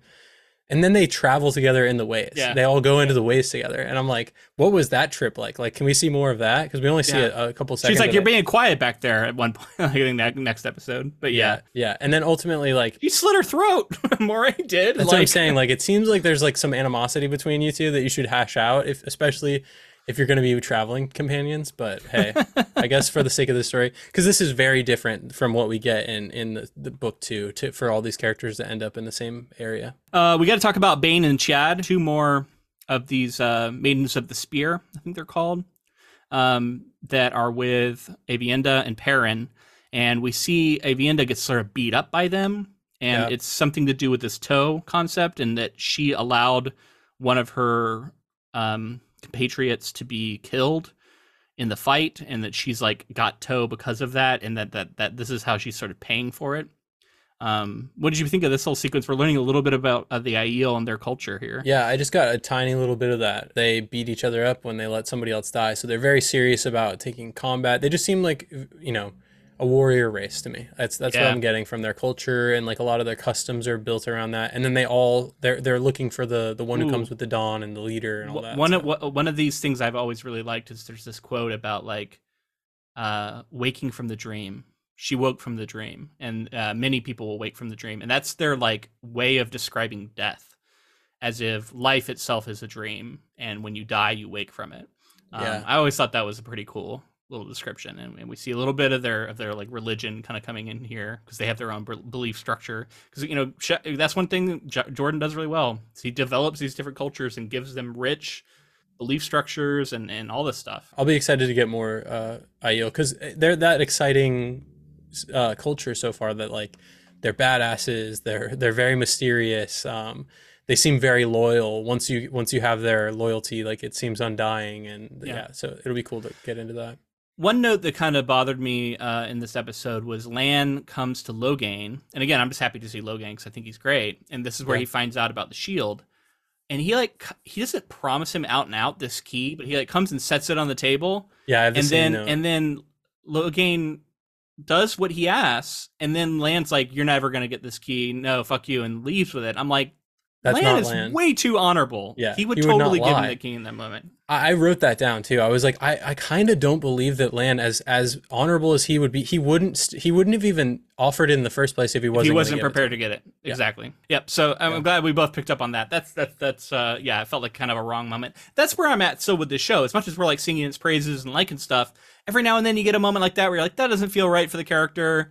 I don't know, And I guess it's like, show watcher's not going to know that necessarily. And he's still Maybe honorable enough, I guess you could say. Yeah. So it's interesting to think of this as like, if you want to talk about it from like a book purist standpoint, because I would love to know, like, massive fans, right? If you're a huge Wheel of Time fan, let us know, because I found myself like pretty optimistic and pleasantly surprised with this, and it's continuing to get better. I would like to know if like massive book fans feel the same, or if they're like, oh no, it's not really checking the boxes for me. I was talking with someone recently who was not very excited about season 2, hadn't watched any of it yet because of lingering disappointments from season 1, and I kind of told him, like, if you liked anything at all that was going on in season 1, I think give season 2 a chance, because I do still think this is an improvement. I'm not the biggest book fan in the world, like you might be talking about, book purist fan, but as someone who grew up on the books and loves them, I'm still on board with this, even as I have nitpicks about certain choices that are being made. I saw someone on Reddit talking about the Wheel of Time, and they had this interesting viewpoint, and they were basically saying that you should view the show as like a different turn of the wheel, or like an alternate turning of the wheel from what we get in the book. And like that, like for me, I was like, I bet you people would be into that if they kind of reframed it in that way. Yeah, this is another turning of the wheel. I like that. Oh, I wanted to ask you. So there's these Perrin shots where he's with the Aiel, and they're, I think it's during this whole tow sequence, later on when they're walking together, and I think it's a day for night shot. Oh my We talked God. about this a little bit. Yeah. I just Don't thought even it get me looked started. bad here.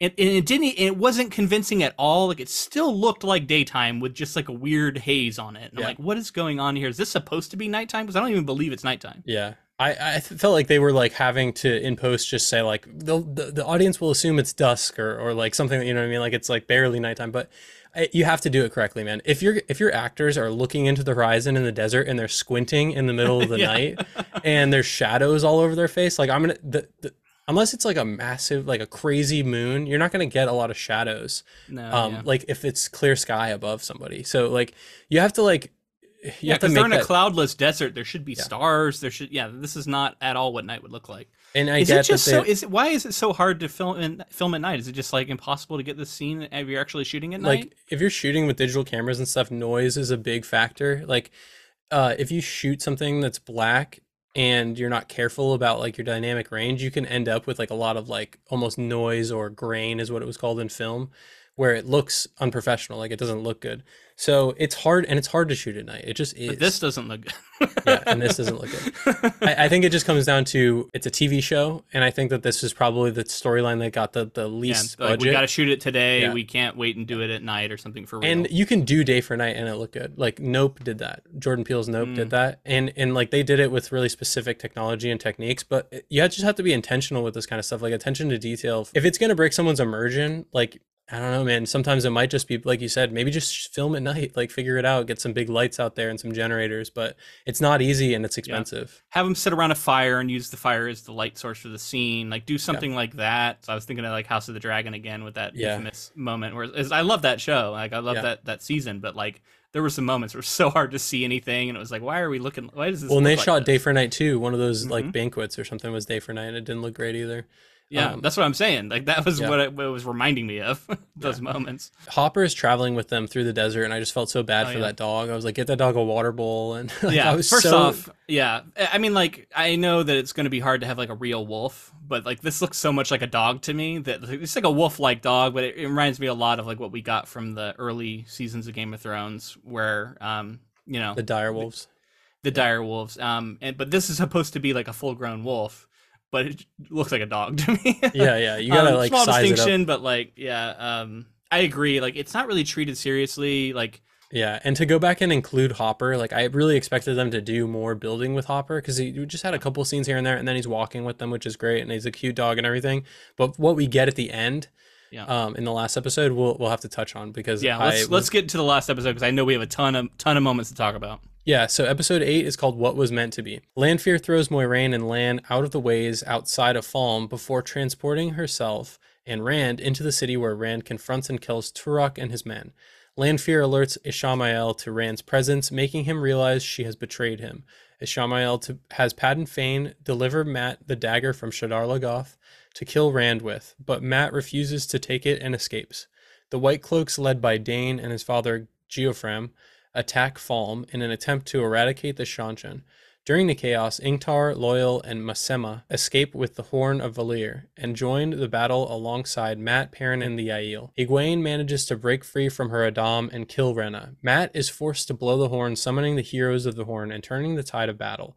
Rand, Egwene, Nynaeve, Perrin, and Mat reunite and are confronted by Ishamael, who has Rand shielded from the One Power, and tricks Mat into wounding Rand.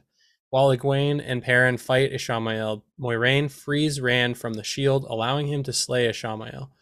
Rand is proclaimed the Dragon Reborn before the whole city. After the battle, Lanfear is confronted by Moghedien, another of the Forsaken, and learns all Forsaken have been set free. When Moraine and Lan get knocked out of the ways and we arrive on this beach, I thought this was one of the coolest places I've seen. I loved this spot. It was so cinematic and cool. And then it ends up being the place where the rest of their interactions of the episode happen. But man, seeing that big structure out just like in the water, Yeah, and how like blue that was. Like, yeah, as much as I was giving them shit about like the day for night stuff, like this looked amazing. it really did. I was really taken with it. I thought it looked very striking. It looked visually interesting, but why didn't she turn around and open the ways back up? Yeah, maybe because I don't know. They That's a got good booted question. out, I and I guess was like, maybe Lanford would still be in there and just be like, "Why the fuck are you coming back in here?" I guess but she like kicked them out, which is like an aggressive thing. You'd think that she's Yeah. gonna do something sketchy with Rand then, but I think my headcanon was that she didn't want to reopen the ways because Swan told her not to open the ways or told her not Mm. to interact with the ways anymore. So maybe that's like a thing that she's still making good on. And that actually reminds me of the honesty of the Aes Sedai and the cunning nature in which they stay honest. I love that like they navigate these lies by leaving out information or Moraine's like, choosing "You their were very words. careful with your words, Varen." Yeah. I love it. I think it's so cool that like they're not lying.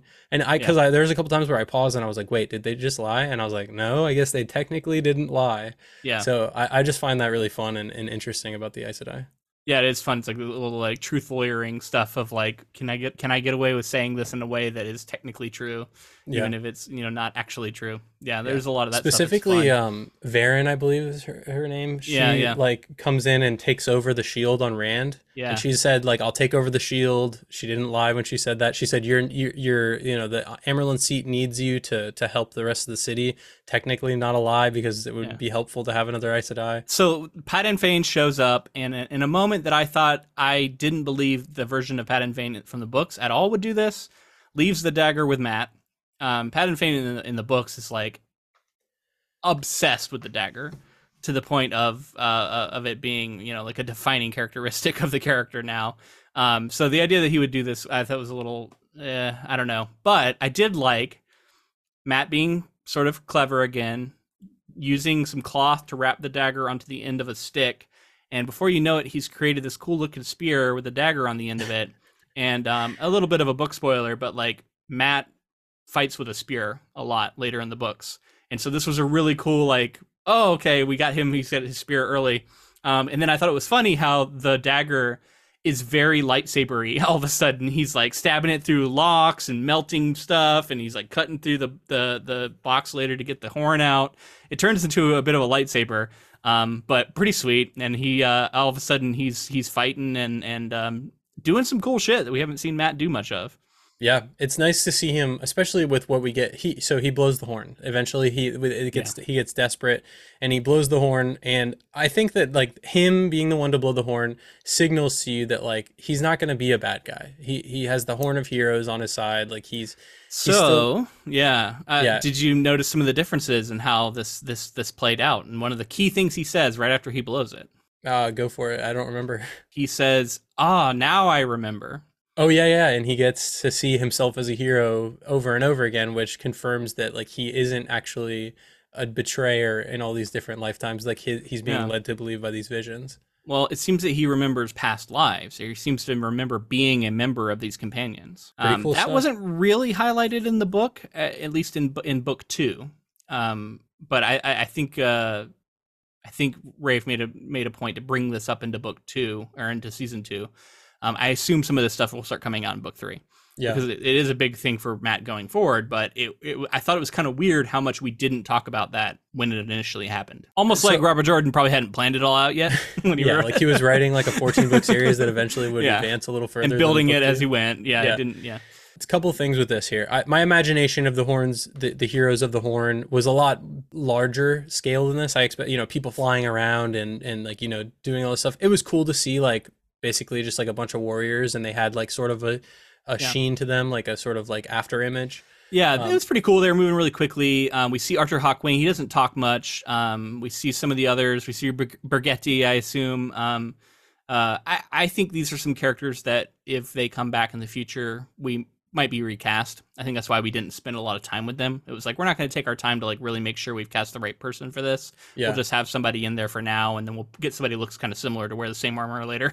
I guess I would say it's just enough for me. I still enjoyed it. I still thought it was a big momentous occasion when he blows the horn and all these heroes show up, and it's really fun to see Matt happy and not so dreary, and he's leaning into that stuff. And weird looking horn. I don't know about the design of this thing. It didn't look at all like how I pictured like it. a trumpet. I thought it was gonna be a trumpet. Kind of like a toy to me. Like it was very strange. But I was mostly okay with it. I think this is a moment that's very hard to get right. It's kind of cheesy, honestly, even in the book. But like it works a little bit because it's you're not seeing it. But as soon as you're going to put this on screen, it's like it's going to be kind of hokey and cheesy, and the heroes of old showing up at the blowing of this horn, and then they're fighting, and it's like, how is this going to look and be convincing and not? I just thought it was going to be larger in scale, like just like overtaking the city and yeah, they didn't really they just helped. It wasn't like it immediately changed everything when they showed up. Yeah. Uno is a member of them now too, and I just felt like he didn't have enough. Uno, who unexpectedly died in the show, is now a member of the Heroes. I didn't think he was going to have enough screen time to sort of justify that, but I think it's cool to bring him back in this way. But it brings it like, does one join because he didn't die a very heroic death in the show. Yeah, it's kind of unclear, because if the idea is he is new to the Heroes based off of his life, I don't necessarily see why that would be the case. If instead they're playing that like he is already a member of the Heroes, and this is just like a version of him that was spit out in this time period, which is something that happens time and again with these heroes. Yeah. Then that makes sense to me, because I'm like, okay, he was always a member, but because he's actually Uno and says like, oh, you didn't expect to see me among the heroes, like they're kind of implying that he got to join them, which I agree. Like he didn't really do enough to necessarily justify that. Yeah. But also, does it mean that I'm starting to get, I'm sure this is book stuff that will be answered, but just to state it, wouldn't there be a version of Matt that showed up too if he's always a member? But I guess if you're spit out, you don't show up when the horn is blown. Yeah. Yes, I think when you are spit out, you are no longer now a spirit who is among them, because you're in the real world until you die again, and then you again. Rejoin them. Got it. Maybe that's my take on it. Again, it's been a while since I've read it. So let's move back to Lan and Moraine for a second here. They're having this heart to heart, and they talk, and Lan brings up the whole equality thing. Yeah. And I actually found this moment quite touching, and Moraine saying, you were always my better. And again, this is something that I think we've kind of built to with what I was talking about before. A little subtle maybe, but I think it was there. I think it was expected. Like I kind of assumed that there was something at play like this, that she wasn't going to be a total asshole to him and just say like, you're my inferior. But it was satisfying, like you said. Like it still did hit, and I like those performances. Those actors are absolutely incredible, and I think that they're doing a lot of work that the material is having to catch up with. Yeah. I think that they're sort of elevating the material in a lot of ways. And so for them to like, and to reestablish the bond, I thought was very emotional. All that the way it really looked, cool. Like tied them together, and it was all swirly. And again, they're in this stunning location. Yeah. I thought all of that was really cool. And then they go back to back, and then Lan fights like 20 dudes, and she starts like destroying an armada with her weaves. And I was like, oh, it's so nice of the Shanshan to come running down onto the beach to give Lan something to do, because otherwise he's standing around while she's doing all the important stuff. For sure. He gets to catch an arrow out of the air and all kinds of shit. Oh yeah, that was pretty cool. It was pretty awesome. And then we go back to like what's happening inside the city, whereas like the battle has been moved into the city, and it's just kind of being fought among the streets, which I think is kind of a smart way to like keep the scale close. Like you're never going to see big battlefields full of all kinds of soldiers. You kind of always see like maybe 50 to 100 at a time. Yeah, that way you don't have to like figure out a way to have 1,000 people on screen at the same time. That kind of makes sense. As much as I did kind of miss some of the stuff we get from the book, but Turok here and Rand confrontation. Oh, I see. Let's see what they've what it takes to have a heron marked blade on this side of the ocean. He pulls out his sword and he looks like he's getting ready for this badass fight, which we know in the book. Two blade masters fighting. It's gonna be so cool. And then Rand kills everybody with and it looks like kind of the ice thing, like the dagger thing that he saw Suin do. It was kind of similar to that, maybe. Pretty terrible deaths, too. Right at the throats. Just slash all the throats. Very huge display of power from Rand in a very like targeted way, like a very like precision way, but also like, I don't know, how did you feel about this? This was a little bit deflating to me, because I thought this was such a big moment for Rand in the book. Budgetary cut here, I think, a little bit. I think they cut for time. Cut for time. It's the choreography that you would want to show off for two blade masters fighting, I think would take like an entire season of choreography build up for them to like really pull it off. And I think we'll see that eventually. I just think now wasn't necessarily the best time for them to show that. I also wanted to talk about this random thing with Ingtar. Ingtar's death in the book plays out quite differently. It's like he's revealed that he actually is a dark friend, and then Rand ends up forgiving him, and he has this self-sacrifice moment. Here he still self-sacrifices, but we get none of that context, and it feels very out of the blue. He's just like, I think one man could hold off 50 people here. He's like, yeah, I think they could. And then they like walk a few feet, and he's like, all right, I'm off. And he just runs off and just like throws He's himself like, at for this the light Johnson. and something, Yeah. and he And just he like, just yeah, dies, gets and I'm taken like, down. as a show watcher, this must have made no sense, right? Like, Yeah. because this character's been around for a while, and he's done a lot. And he's very serious about like, we got to get the horn out of here. We got to do this. And then he's persuaded. And then he's like, you know what that means? Time to do business. And then he just gets torn apart. He just gets overwhelmed by these people. Yeah, and it also, they do the frustrating thing that they like to do on TV, where like one character is sacrificing himself so everybody can escape, and so the other characters just kind of stand around and watch it instead of moving. Yep. And it's like by the time the character's actually dead, they're like, I guess now we'll go. And I get it's because you want the characters to like witness the sacrifice, but you're also like kind of fucking up the whole point of it if you're not going to use this time that he's buying you to get the hell out of there. Yeah.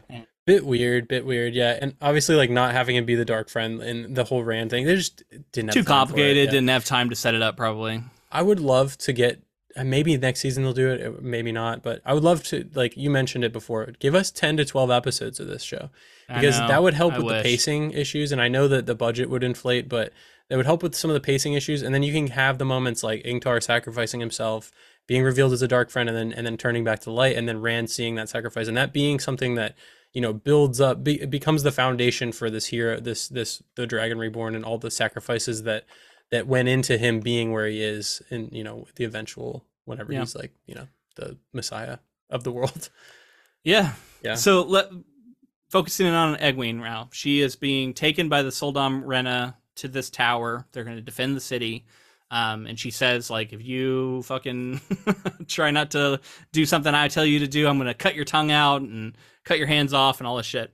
And they go up to the tower, and at first she sees some white cloaks, Egwene does, and she's like, all right, I'll blast them. Well, and the white cloaks are like, burn the witches, burn the witches. And she's like, I mean, like, fuck, these guys are bad guys, man. I'll kill some bad guys. Yeah. And then, but then of course that changes a little later when she sees it's like innocent people now that she's supposed to be blasting, and she refuses. And then the trebuchets get launched from the Children of the Light. The whole Children of the Light attacking the city thing, I gotta say, very haphazard, not very believable. There's like 8 children with these like cinctures that they're waving that apparently created an entire mist so big that it can enshroud an entire army, including a bunch of trebuchets that they're dragging along with them, from anybody seeing it. Yeah, from the entire city of Ulm. I kind of assumed that was like partially like a dust up of sand, and then they also were adding like smoke as like a ceremonial thing, but maybe I don't know. Perrin said that doesn't belong here when he saw it, so I think it's just supposed to have been created by them. Yeah, wild, amen. And without some sort of magical boosting, which they definitely don't have because they're very against magic. Yeah, I just didn't believe this was possible. Sure, yeah, neither do I. I thought it was what was meant to happen. Yeah, we just rush it, get in there, whatever, have them be there. Egwene's battle, her fight back. So they, you know, the tower gets hit, and then everybody's down except for her and the Rena, I believe her name is, and Rena, their final confrontation, in the way that Egwene figures out that the Adam is only working because their channeling as well, worked for me. I like that change. Yeah. And also the fact that like so I both like and dislike a couple things that happen here. Nynaeve kind of had figured out how to take care of the callers, and she comes and helps Egwene, thereby saving Egwene. I like that Egwene saved her in the book. In the book, I'm sorry, yeah. And so she saves Egwene, and then that gives Nynaeve something cool to do that's really relevant. But it takes away some of the agency of Egwene sort of fighting back and doing all this on her own, which I understand that change. But the effects of that are Nynaeve and Elaine don't have anything to do here.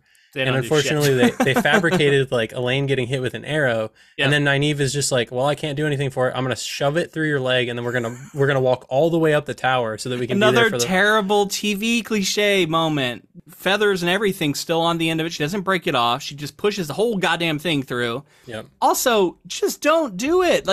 I know it just seems like a silly nitpick, but like, people in real life are gonna get objects sometimes. Like, it can happen to you in a traumatic accident. Something is stabbed into you. They will think about the TV shows they've seen and think they need to pull that thing out, push it through. They're going to need to do some bullshit to it because that is for some reason important. Pee on it. You know, don't pee on it. Yeah. Leave that fucking thing alone. it's better off in you. You're gonna just bleed out to death. You're gonna bleed so much faster to death after pushing that thing through than you ever would have done if you just left it in there until you could actually get healed by somebody. You know what'll also make you bleed out faster if you do pull it out is climbing an entire tower of stairs to be there at the final battle. She just had to push it through, and then she was okay at that point. Yeah. She was just fine. Well, it's just frustrating. So that we were poking fun because it's like they didn't have anything else to do, so they made this up, and then it's frustrating that like all of this stuff goes down. But and Nynaeve again still couldn't channel and do anything. Yeah, that was a bummer. Weird. That's like she didn't do anything in this final episode. Do a little bit of healing or something. Again, Egwene saving herself, points for that. That's awesome. That's cool. That's agreed. How it should I be. do like that change. You know, seeing the final confrontation, her figure it out, I thought that showed her agency. She's clever. Well, and her getting her besting Rena ultimately, you know, that's way more rewarding than Nynaeve coming in and sort. And I was also happy that she let her die too. I was like, you know, that like some characters sometimes like will say, "Oh, I'm gonna let this character live." I'm a little torn about it. It was pretty merciless, but she had like sort of promised, "I'm going to kill you." I do wonder if this is going to be something where we'll see Egwene sort of return to later, if she'll have any, you know, conflicted feelings about it after the fact.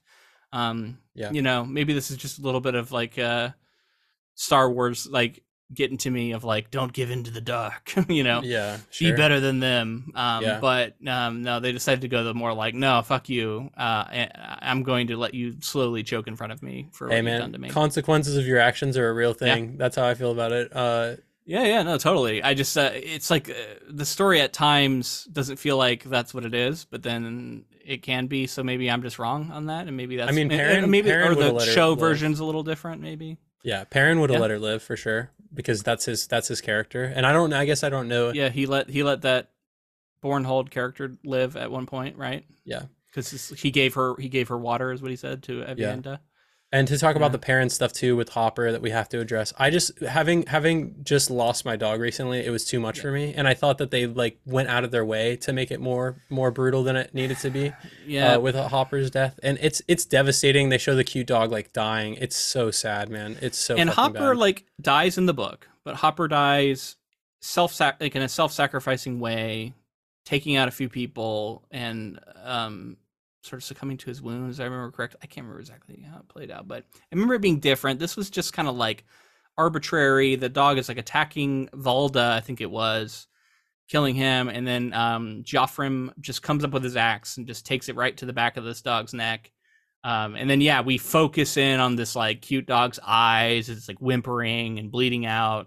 It was like so heavy-handed and kind of like obvious emotional manipulation, and the kind of thing that, like, I don't know, dogs and pets dying in general is such a difficult thing to put on screen and to do well and to not turn people completely off from the show. So I just don't think this was particularly handled well.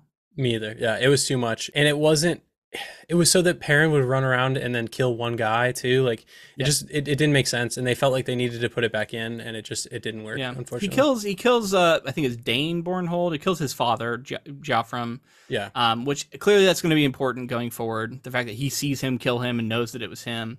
Perrin flies into a rage. His eyes turn golden. But Perrin, like, as much as I want to circle back to Perrin and say that, like, as much as I've been giving them credit for like what they've been doing with Matt and like improvements to Egwene's storyline, I still am not liking Perrin in the show. And it has nothing to do with the performer either. I actually like the performer a lot.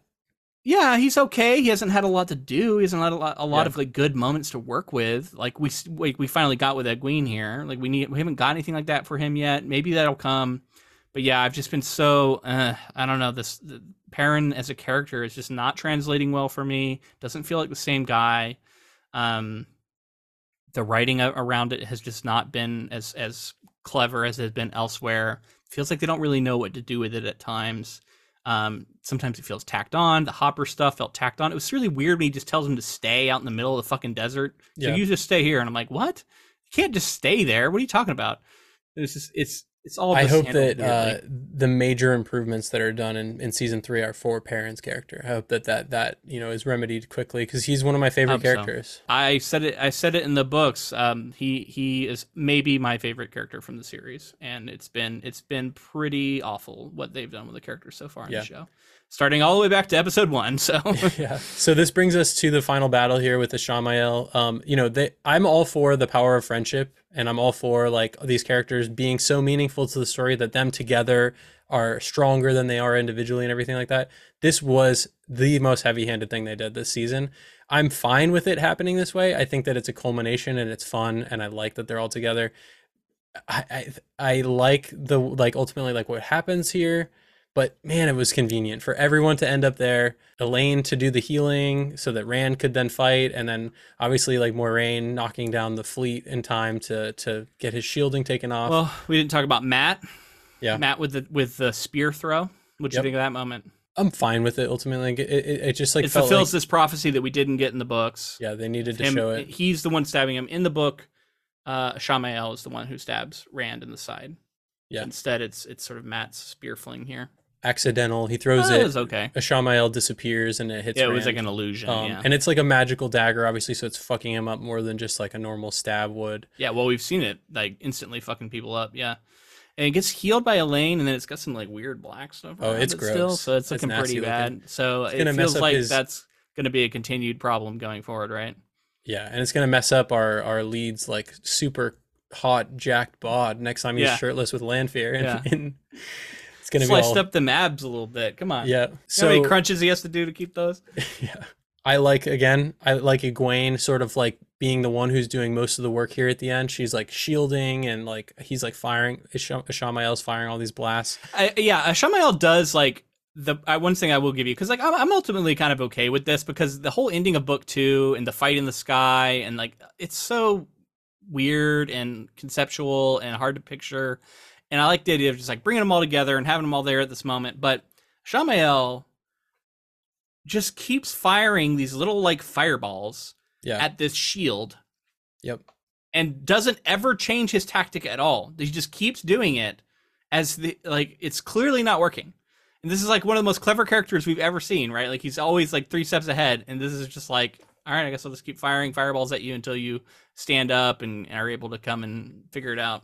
So and then just his death was too quick too. Like Rand just walked up, powered up his sword, got it all flamed up, and he got his Heron Mark, brand. I mean, it does kind of go down that way in the book, though. Like they have a very short fight, and then he gets stabbed, and then his Heron Mark blade melts, and he gets branded on the hand, like, and that all spread out of the book. It just felt with all the build up and everything, and then all the characters being there, and it just felt like I don't know. I wanted a little more from it, and I'm not as low as I was in season 1 with like the finale here, but it just felt like really really contrived. Like it was something that I've seen before. I would be more upset about this because I did really like I think it was Faris performance. I think he was a standout from this season. I didn't give him enough credit earlier. I think Ishamael was really good.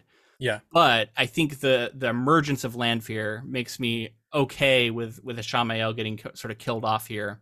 And then I liked the reveal at the end where it's like, oh, Ishamael figured you weren't going to help him and you were going to betray him. So he went ahead and released all the other Forsaken, which is a cool little reveal at the end there. Oh, I'm excited for that. That leaves me wanting more for sure. But I also want to say too, like the whole projection in the sky of the battle and everything like that. I was cool with the dragon. I thought the dragon coming out is a signal. It's plenty for me. It's all I needed to show everyone that the dragon has been reborn. The dragon's here. I thought it looked pretty cool overall. Yeah. That wasn't any of the problem I had. Moraine's able to craft it with her power. She's showing off a lot of power now that she's not shielded anymore. I actually really loved the way that they depicted it too. Like she was like bent over, and the way that she's like bending all of it. It's she very... like catches there's like flames being shot from one of the ships, and she like catches one and turns it into that flame dragon thing. Right. So it's not just something she's doing purely created whole cloth from the power. She's like borrowing something that exists in the world and changing it into this flame dragon, which was cool. Well, that's what she did with the initial explosions too. I'm just talking about the way that she weaved all the stuff on the beach. All of her weaving on the beach looked really fucking cool. And like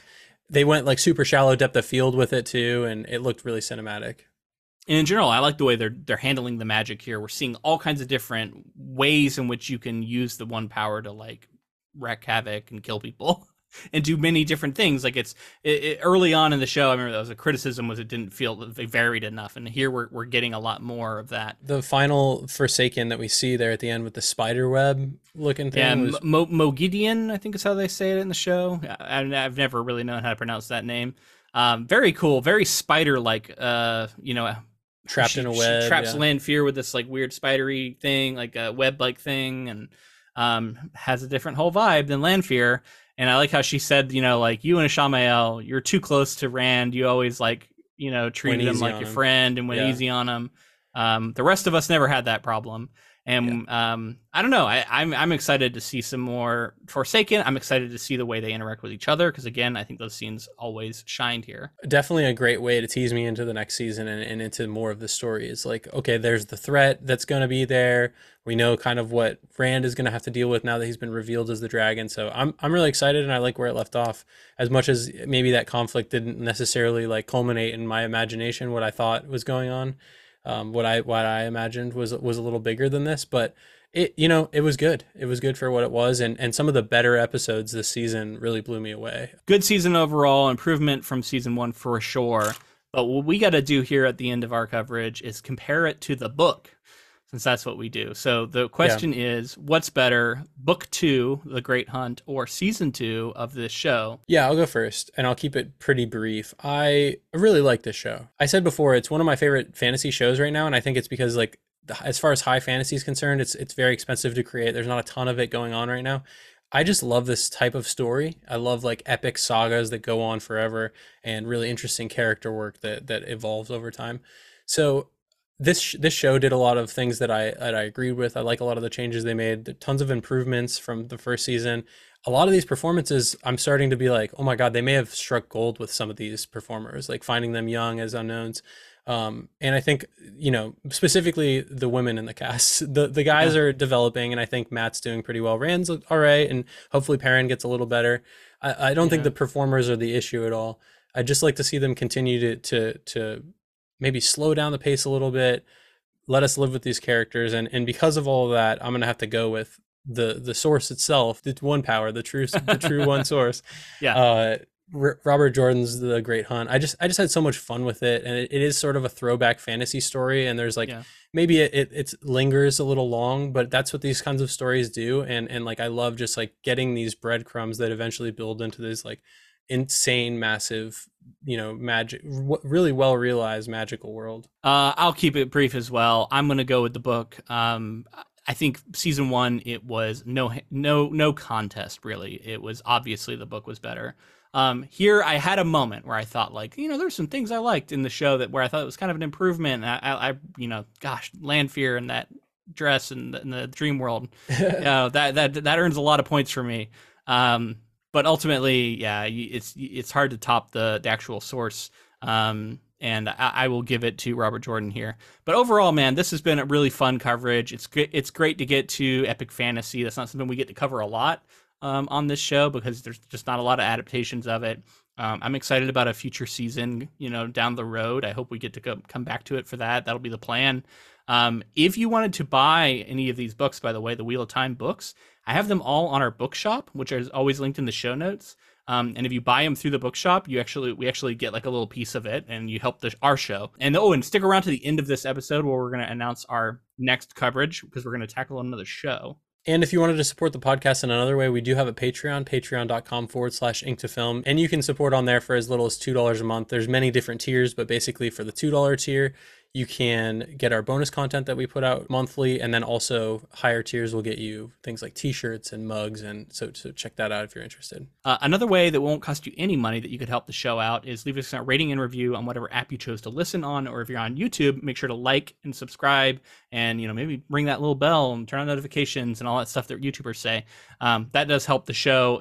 Comment, honestly, giving us comments helps us, first off, engage with you, talk to you. We like to do that, but also boost us in the algorithm. So we're all trying to please the great algorithm these days. Yeah, and be sure to connect with us on social media. We're on Facebook, Twitter, and Instagram, all of those at Ink2Film.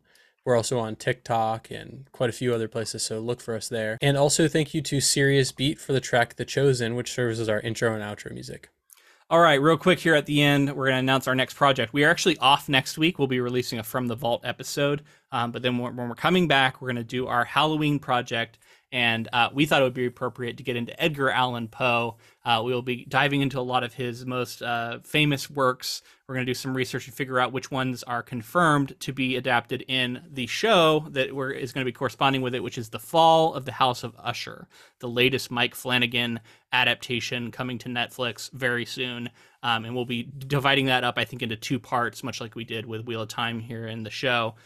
So look forward to that as our next big project. I'm really excited about it. Really, really pumped to get into Edgar Allan Poe, which is just such a legend in horror and somebody that we haven't been able to get into yet. Yeah, totally. I love Poe's work too, especially when I was a teenager. I read the hell out of some Edgar Allan Poe, and I'll be excited to return to it. And I like Mike Flanagan's work a lot so far, so it'll be, 3rd time I think we've covered some of the material. So Yeah, totally. Thank you for coming along this epic journey with us, and until next time, keep adapting.